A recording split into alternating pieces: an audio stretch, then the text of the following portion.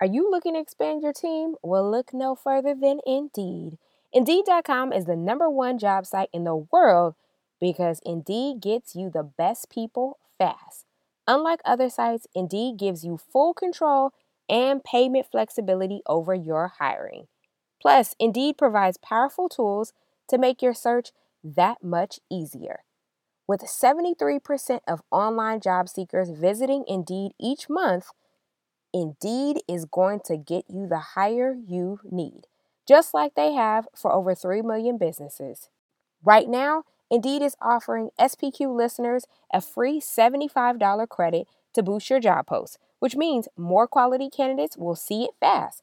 Try Indeed out with a free $75 credit at Indeed.com/SPQ. This is their best offer available anywhere. Go right now to Indeed.com/SPQ. Terms and conditions apply. Offer valid through September 30th, 2020. This podcast is a part of the Maisie Media Network, a community of podcasts for women by women. Hey girl, hey, and thanks for dropping into the Switch, Pivot, or Quit podcast. Candid convo for the girl needing a lifestyle plot twist when she's deciding if it's time to switch, pivot, or quit. I'm Ayana Angel, and I am your host as well as chief encourager and author. In order for you to hang out with us in this awesome space, all that's required for you to do is sit back, open your mind, and enjoy the show. On today's show, we're chatting with Kate White, a former editor-in-chief of Cosmo magazine, and she's also a nationally known authority on leadership, work, and success, as well as a New York Times bestselling author of several influential books for women on those topics. She's passionate about sharing what she's learned with other women, and her strategies are based on her long career as a media executive. She was the editor-in-chief for 5 prestigious U.S. magazines, including Cosmo, Redbook, and Working Woman. At Cosmo, she increased circulation by 30% during her tenure and oversaw all aspects of this top worldwide brand.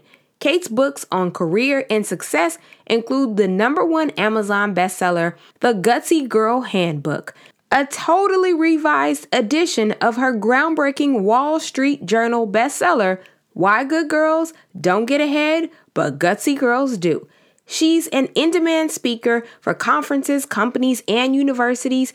Kate has appeared on numerous national television shows, including The Today Show, CBS This Morning, and CNN, and we are excited to hear from this queen of media to understand a little bit more about how we can be a little bit more bold and gutsy so that we can get ahead and get the things that we want in business. Let's get into it. Welcome to the show, Kate. Very excited to speak with you today. Well, I'm thrilled to be here. Yes. Okay. So to get us started, can you share a little bit about your background before becoming a full-time author? My entire background was spent in the magazine business, except for working in political campaigns at night on the side, a fun hobby. I started at Glamour magazine in my 20s after winning the top 10 college woman contest that Glamour had at the time. And I moved up in magazines. I started as an assistant who used to have to do the dishes in the kitchen and really crappy stuff like that. And then eventually I became a feature writer for Glamour. And then I moved up to other magazines as an editor. I loved writing so much, as so many people do when they're young, because you get your byline, but you don't move up in magazines as a writer. Ultimately, you've got to edit. So I moved up. Editing became #2 at a magazine, and then eventually went on to edit a number of national magazines. And for 14 years, I was the editor-in-chief of Cosmopolitan, which was, at the time, unfortunately, the magazine business is in real big trouble right now. But at the time, it was hugely successful, and I loved it. But I could see the handwriting on the wall, and I had no misgivings about walking away. I was at an age where I had socked some money away.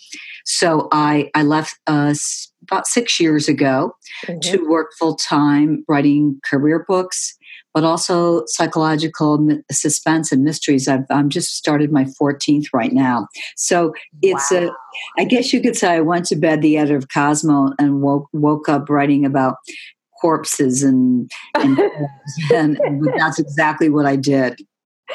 I love that. So thinking about the industry right now, what would you say to people that are still ambitious about getting into the magazine business and sort of that side of things with understanding and keeping in mind how digital is working now? What would you say to someone who's thinking about embarking on that journey? I think if you've seen The Devil Wears Prada and you love that movie and Mhm. think, boy, I want some of what she's having, forget about it because when I was the editor of Cosmo, there were fabulous perks, the clothing allowance, car service, cars, all those things. And that was true for the editors of major magazines like Glamour and Vanity Fair. Those days are over.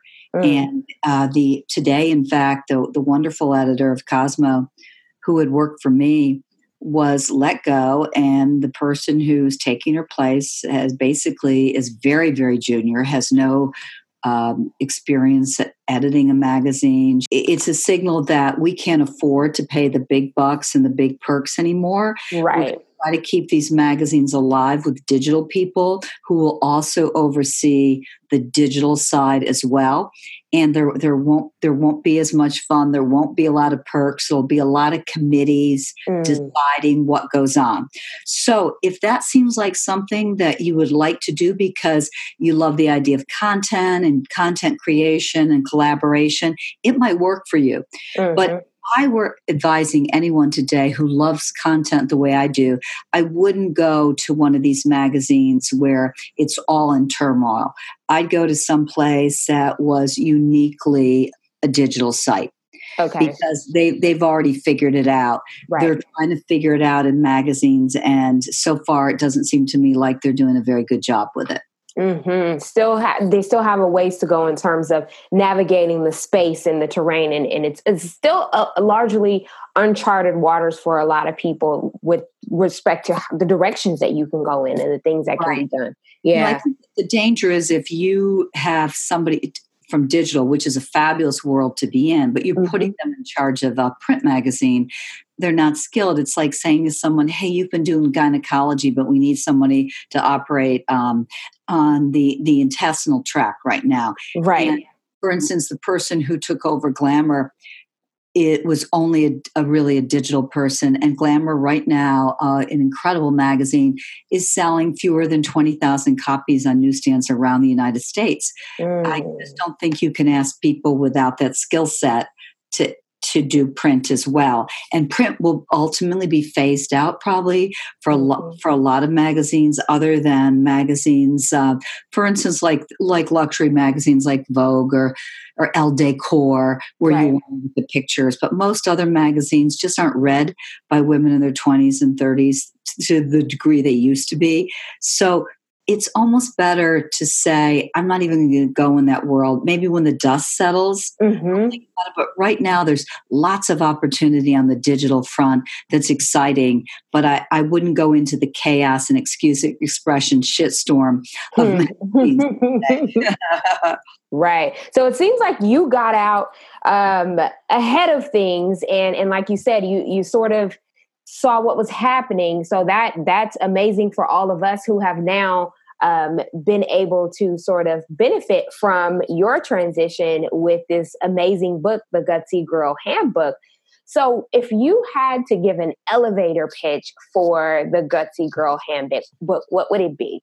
It's a short, breezy, lots of stuff packed into one little volume guide to being gutsier at work and seeing just all the benefits that provides. Is it fair to say that this book is sort of a revival of Why Good Girls Don't Get Ahead, but Gutsy Girls Do, which was a prior publication that you released?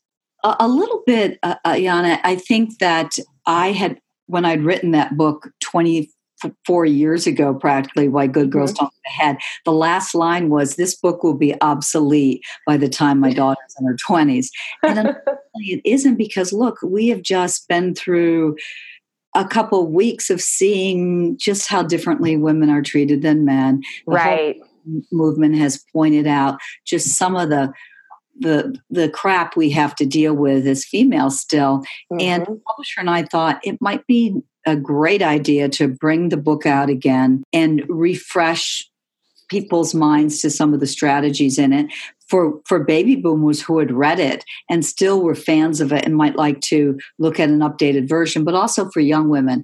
And so it ended up being totally rewritten. I found only a couple paragraphs from the original one where the research was still fresh. So wow. It's rewritten, but I wanted to do it in a short, compact form with also a little bit of a workbook feel to it too. Mm-hmm, mm-hmm. You executed perfectly. I loved the illustrations that you used because it really drove home some of the points, and it helped you to sort of visualize what you were talking about and to see how you can make this work for yourself, or, okay, maybe I should fill this out right now, So it definitely gave you the feeling of taking action and getting started. And so I love that. And I love that it was very to the point.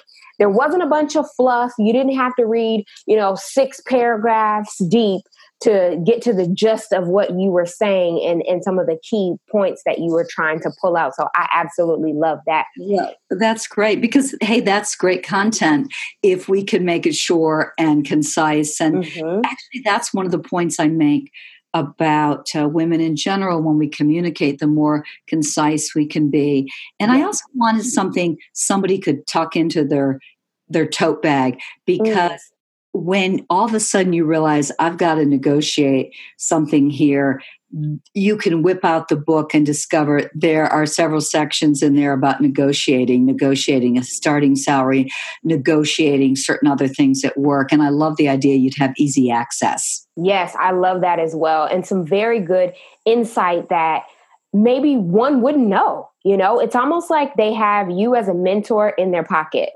So I love that. You know what is interesting is that we all have had wonderful women mentor us in our work, no matter what your age. I'm sure everyone's had a great female mentor, if not several.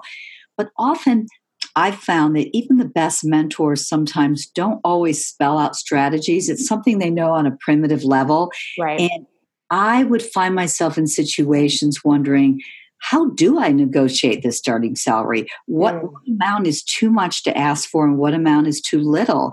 What amount is going to make them possibly, God forbid, take away the offer? And that rarely happens.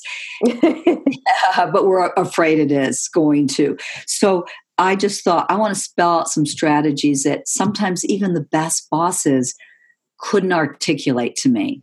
Yes. Now, there were many other business professionals quoted in the book, like Sarah Fryer, CFO of Square, as well as Carly Zakin and Danielle Weisberg, founders of The Skim.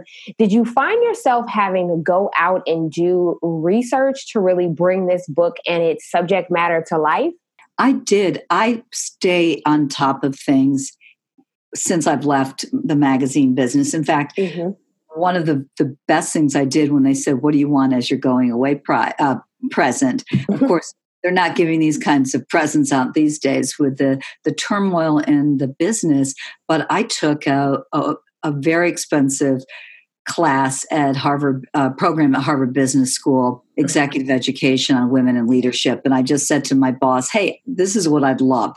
And it was terrific. And from that moment on, from the moment I left, I've tried to keep my hand in research and reading what's going on in that world, because I'm not in it anymore. I'm not a boss. I'm not doing evaluations for people. I'm not seeing what's going on. And that was important to me. I mean, I'm a boss in the sense I have a web editor and a social media editor working for me, but not to the degree. So I felt I needed to touch base with not only some of the research that was happening, but real women who are Gen Y and Gen X who are out there facing some of the same old stuff that I face, but new stuff too. So I noticed that you went back and forth between addressing corporate climbers and entrepreneurial women. Right. Was this a conscious decision because of the current career climate? And did you do that in the first book as well? I did in the first book too, maybe not as much as this, because I think the desire to be an entrepreneur, as you well know, has increased as times have gone by. Because I think what we've learned, unfortunately, is that the man, if we want to designate that way, is not going to be loyal to us. Right. I was lucky. I worked for the Hearst Corporation for almost 20 years, which was a fantastic place to work, both as the editor of Redbook, which just folded today, and the editor of, speaking of demise in magazines, Cosmopolitan. I had great bosses. It was just a wonderful company. You rarely ran into a psycho in the company. And so I was lucky, but most of us come to understand there isn't loyalty. There isn't a sense of, hey, we can't do that to her. She's worked here for 15 years. Right. You're making a certain salary and there is any kind of hint of downsizing, you have to realize that they're going to, if they can, bring in someone younger than you to do that job. So I think there is a real interest today in what's it like to be an entrepreneur and have freedom and not have to report to the man. And I have to say, I love it. The flip side of that is there are a lot of wonderful companies out there that give you incredible experience. They give you pensions, you get vested. And if you can stay with that program and build your expertise, build your nest egg, because we ultimately, most of us are going to live long lives and we're going to have a chance to do something entrepreneurial down the road. If you leave at 28 or 34 and your plan doesn't materialize into something, you could find yourself with no place great to go at that point. So you really have to weigh it carefully. And I would say if you've got a good corporate gig, don't walk away with it without a lot of thought. I recognize that you said, hey, I've always fantasized about working for myself, but I'm glad that I didn't do it until much later because of the value, obviously, that your career brought to anything that you wanted to do after that. And it's so funny. I was having a conversation with someone yesterday, and I was telling her that exact same thing. I was saying, when you have these entrepreneurial aspirations, that's great. But she's working at a large company right now, a large makeup brand. And I said, you need to utilize this experience and this time for what it can do for you, because there will come a time where, you won't have sort of like this fresh, young energy behind your situation. And you need to take advantage of that while you can, and maybe leverage this and use this toward whatever you think you want to do after, because it's nothing like having leverage when you want to do something different. Yes, that's so smart, Ayana. In fact, I know you like the word pivot, and you were talking about me a few minutes ago leaving magazines and why did I do it? And partly, I saw the end coming, and I didn't want to be around there. It's like being at a party when there are wet potato chips on the table.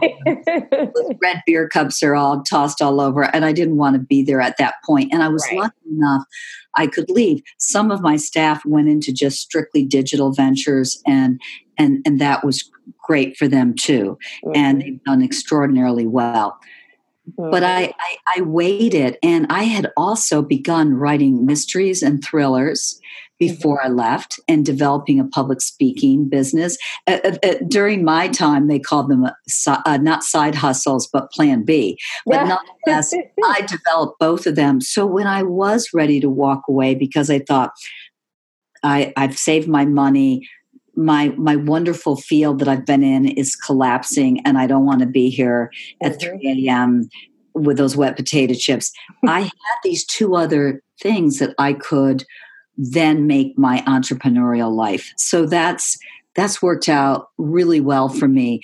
So, or you can, even now, even if you feel you don't want to pull the trigger and do the entrepreneurial thing, be thinking about it. Be open to things that light your fire, that you find yourself going, I envy her for that. In fact, envy is a great thing to not tamp down. I just gave a speech the other day where I talked about, because envy is so ugly, we tend to want to tamp it down, but let it make you curious. When you find yourself envying somebody else, perhaps for her entrepreneurial move, let it make you curious. And it isn't always literal. We don't necessarily want to do exactly what the other person is doing, but there's some aspect of it we may feel ourselves drawn to.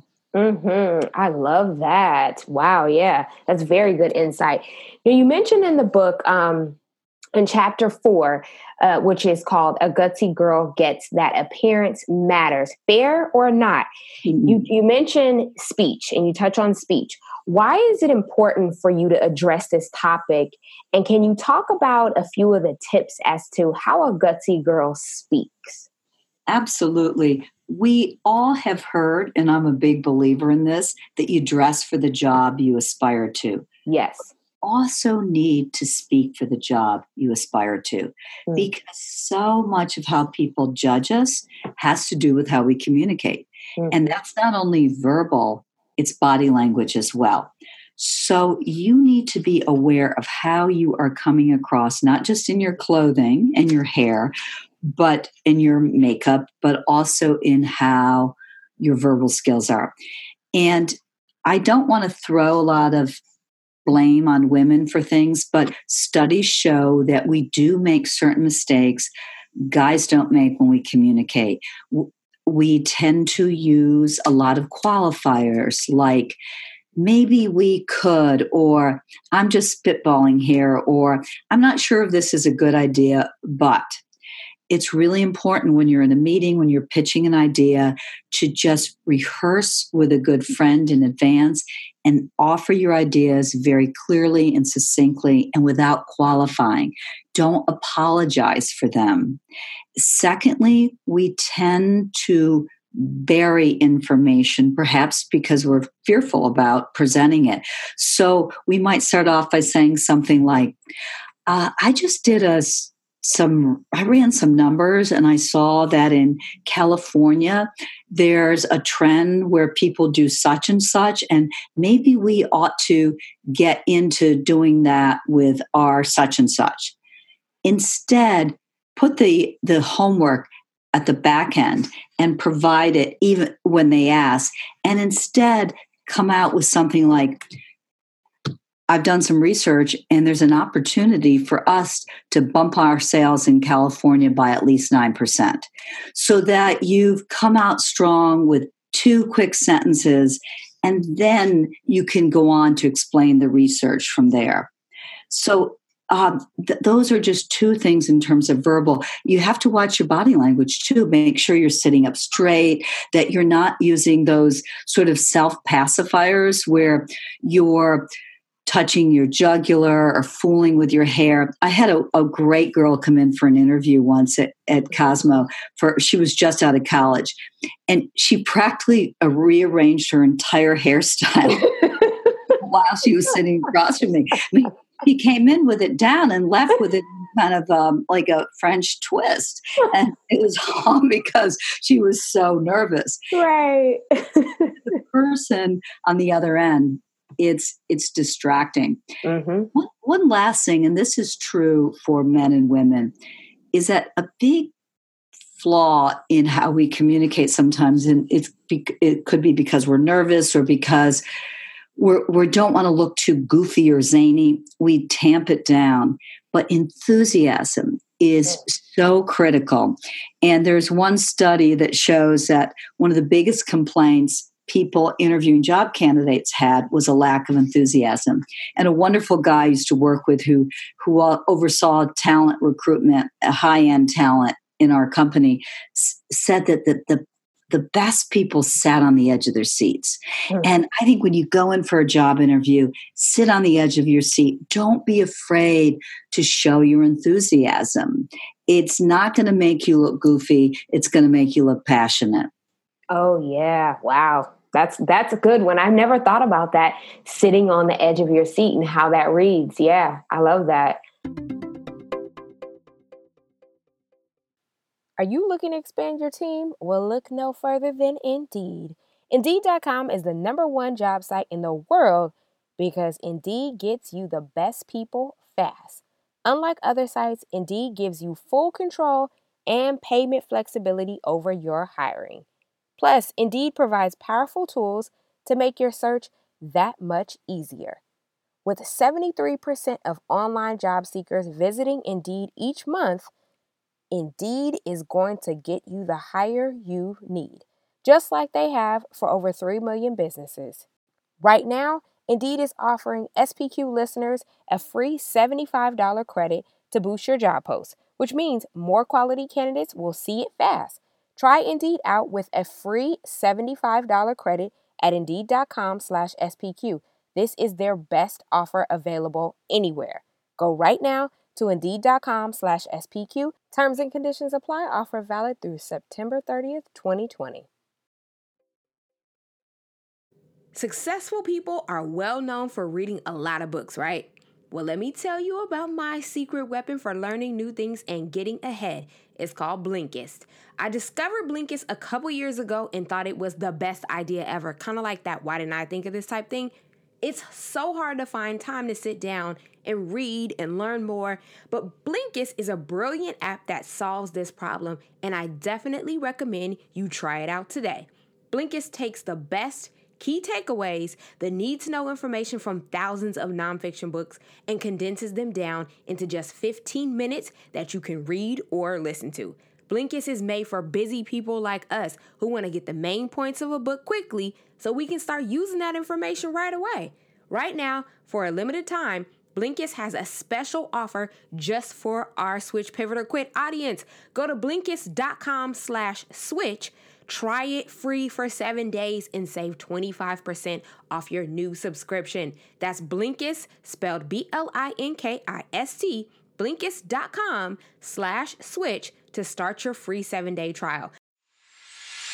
You also touch on the topic of persuasion in chapter 4, where surprisingly you use cues from Taylor Swift. Why is persuasion important in building a career you can be proud of? When you're the boss, and eventually all your listeners will become the boss. So, right. brava, yes. But when you're the boss, you can tell people what you want them to do, and hopefully you tell them in a way that is inclusive, and you bring them on board so they like the sound of it, or they will buck you in little ways. But when you are trying to work with peers or you're talking to a boss, you often have to bring somebody on board when you don't have the power to do it, but just by telling them, you're going to do this because I said so. So the more you can use skills and not bully or try to bully or look aggressive in a way that's for either men or women, that doesn't work.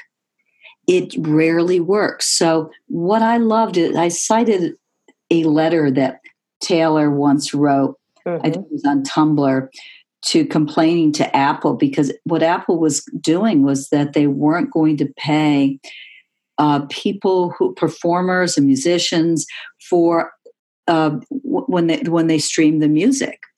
And she wrote a very powerful letter. And she did a lot of things right. She started off by showing respect for the other side. Right. So she started it with, I think it was like to Apple, love Taylor.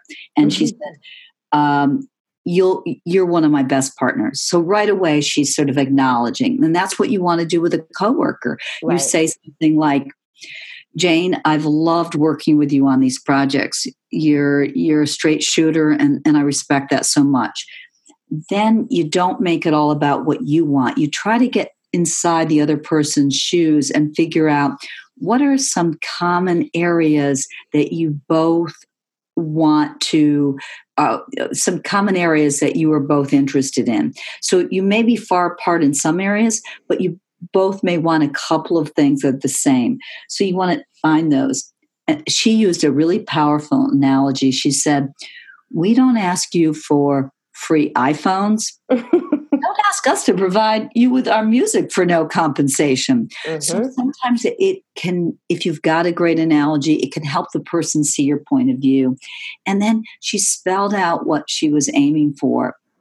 And that's important too. Sometimes when we're talking to colleagues, we get lost in just the emotion perhaps, or the general thing of we want, like, I need you to participate more in this team effort.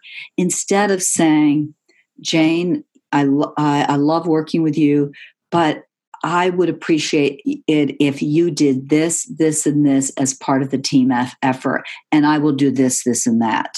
Wow, yeah, and I was so surprised by that Taylor letter. But you're right, the way that when you break it down, the way that she went about it, perfect. So, how does the Gutsy girl handle a micromanager? Ooh, because, and I ask this because I have noticed that this is a problem for a lot of people. Many people, when they feel like they're at their wits' end in a situation or with a job, a lot of it is management and a lot of it is micromanagement. So I wanted to get sort of your insight on that. a couple of thoughts on that, because that's such a good question. Sometimes people get micromanaged because their manager doesn't feel they're doing everything they should be doing. And may not be spelling it out that way. And we're only seeing it as the annoyance of the manager up our grill. But we need to step back and ask ourselves, am I triggering this by not providing him or her with all the information? Then you can kind of manage the situation yourself by saying something like, Bob, I can see how important this project is to you, and I know you're eager for updates. What's the best way for me to give you those updates? Would you like an email at the close of the day? Could we sit down once a week and meet in person? There's nothing bad about suggesting something like that. I remember when my kids were applying for colleges, we went to see an event at the school where the seniors from the existing seniors who had already gotten into college talked about how they handled that process effectively with their parents. And there was one kid who had the best idea. He said he told his parents, because they're nagging, do this application. They created something called College Sunday. So not to ask only on Sunday, but basically it gave the parents a sense of, okay, we are going to be able to talk to them about this. Right. Wait till Sunday. We're not going to nitpick or micromanage. And you know that, I've got to let them know some stuff. So if you said to your boss, what if we met every Thursday at 3? And that still gives me an extra day during the week if you need more done. But I can take you up to speed then. Right. Lastly, there's a really interesting phenomena in psychology where when you are the pursuer, you force the pursued to back off. And if you flip roles, sometimes you very easily you switch the other person's role. And I'm not kidding. Sometimes when I've had micromanagers, I've gone overboard, give them the info they need, and they back off.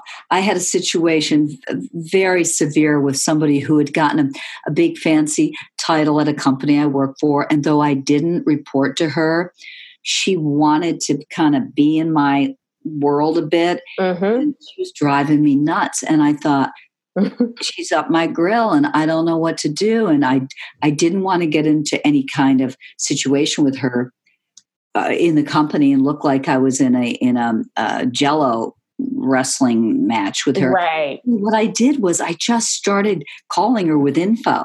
And before long, she just backed off. Wow. Remember, that's a good tactic. Put yourself in the other person's shoes. What are they afraid of? They're afraid that you're going to screw up. They're afraid that you're going to talk to someone in management and not tell them what's going on, and then they're going to look stupid. Figure out why they are acting that way and then take care of that. Oh, that is such valuable advice. I love that. So what practices or tactics do you use when it's time to make a big decision in your career? The best advice I can offer is simply trying to step back and really think about what your needs are here and make sure you're not doing any kind of knee-jerk stuff, any knee-jerk reaction because you're miffed at your boss, you're miffed at the company. or you're seeing friends of yours do something and you want to have some sort of status thing too. Right. Really try to get to your own needs and ask, what's going on for me here? What am I looking for? What am I ready for? And try to get to the core of that and let that be a guide. For me, when I was beginning to think about leaving my job and pivoting, us really making a big switch, I thought a lot about how will I be working out of a home office or for a lot of us, it's WeWork or someplace like that, or at the kitchen table. How will I feel about that? And since I'd done a lot of it as a mystery writer on the weekends, I knew I could do it. How am I going to feel without famous people taking me out to lunch? Since that had never been a particularly fun part for me, sometimes, but not always, because a lot of them are pretty self-absorbed. Yes. I wasn't going to miss that. Go through some questions. Another great thing is to ask a friend of yours to say, hey, would you just pretend you are interviewing me on a talk show and you're trying to get to the bottom of some things? Because a friend who's got good Q&A skills can really sometimes help you go, wait, yeah, why am I doing that? Right. Uncover some things. And do as much homework as possible. I knew roughly what I could make in a new role. I knew everything that was going to happen. I knew how much money I had in my nest egg.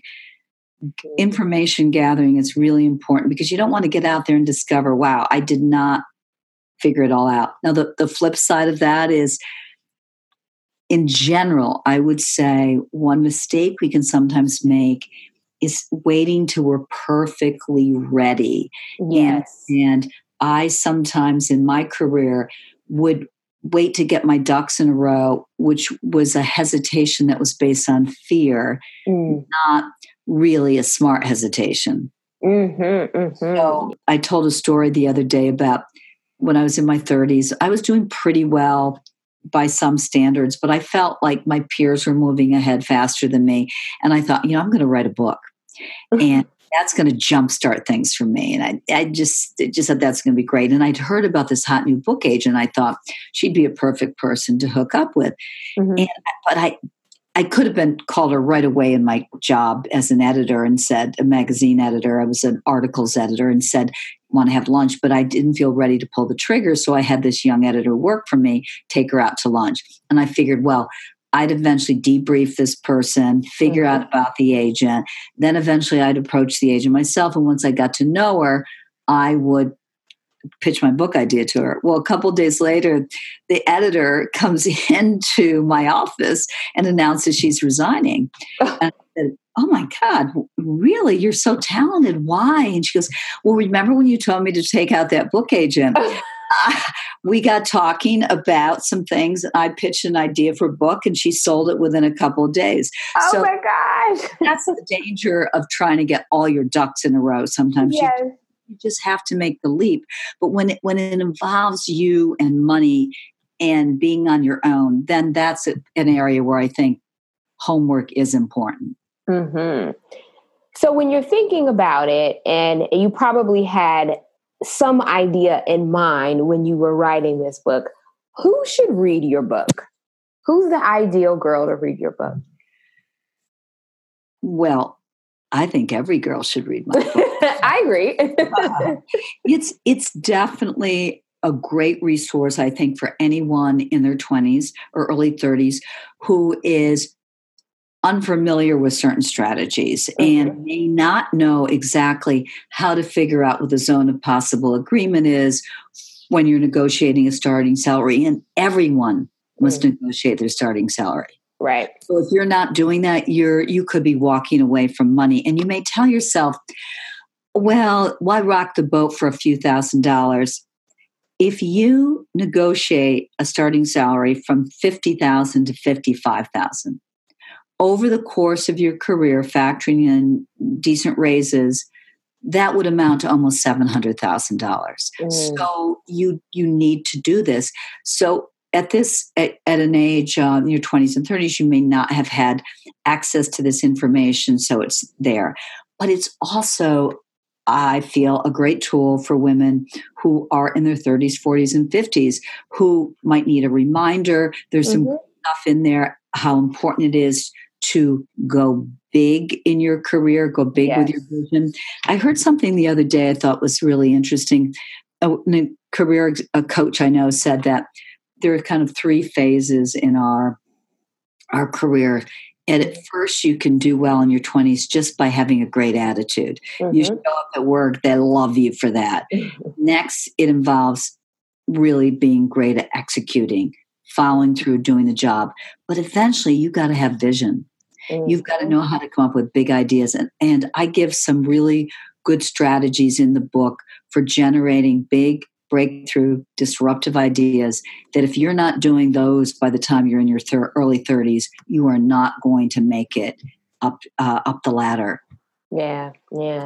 At this point, you've written many books and published many books at this point. What's your favorite thing about writing? Well, as they say, my favorite thing is having written. I think Victoria probably said that. Because, boy, when it comes out, it's such a delicious experience to have readers write to you and say that you kept them up at night and you scared their pants off, which is what I want to do as a mystery writer. Yes. But I actually really enjoy the process of sitting very quietly. I've just found out with my Alexa, the station called Amazon Meditation Station, and that music is just very soothing. I'll light a candle, and it's a really kind of Zen-like experience in some ways, and I enjoy that. It's particularly exciting when it isn't frustrating, because it can be frustrating, but it's exciting when you come up with a twist and you think, wow, I am going to make the character discover herself in this set of circumstances, and there's going to be something that happens, and I didn't have this thought yesterday. And I also know what the overall plot, but different smaller aspects of the plot reveal themselves. And exciting when that happens. You feel it's almost like this magic thing happening in your brain. You ask yourself, where the hell did that come from? Yeah. And that is exciting. I absolutely agree. I've only penned one novel at this point, but you're right. Sometimes when you come up with something good, you're like, ooh, they're not going to see this coming, or they're going to love it. So yeah. Exactly. Yes. So what does success mean or look like for you? For me right now, and this isn't true for everyone, but for me, success smells like freedom. And that's what I wanted. And I paid my dues for it. And I gambled. I gambled on the fact that I wasn't going to die at 60. And that is something that we can't be sure of. But if you look at it statistically, most women do live long lives in the United States. So I gambled. And what I got when I left my company was the opportunity to wake up every morning without a boss. Even though I had good bosses, particularly at the Hearst Corporation, I don't have a boss. I get to live in Uruguay 3 months a year with my husband in the winter, where it's summer there during our winter. I get to travel a ton, and not just those 3 or 4 weeks a year that I had when I was at Cosmo.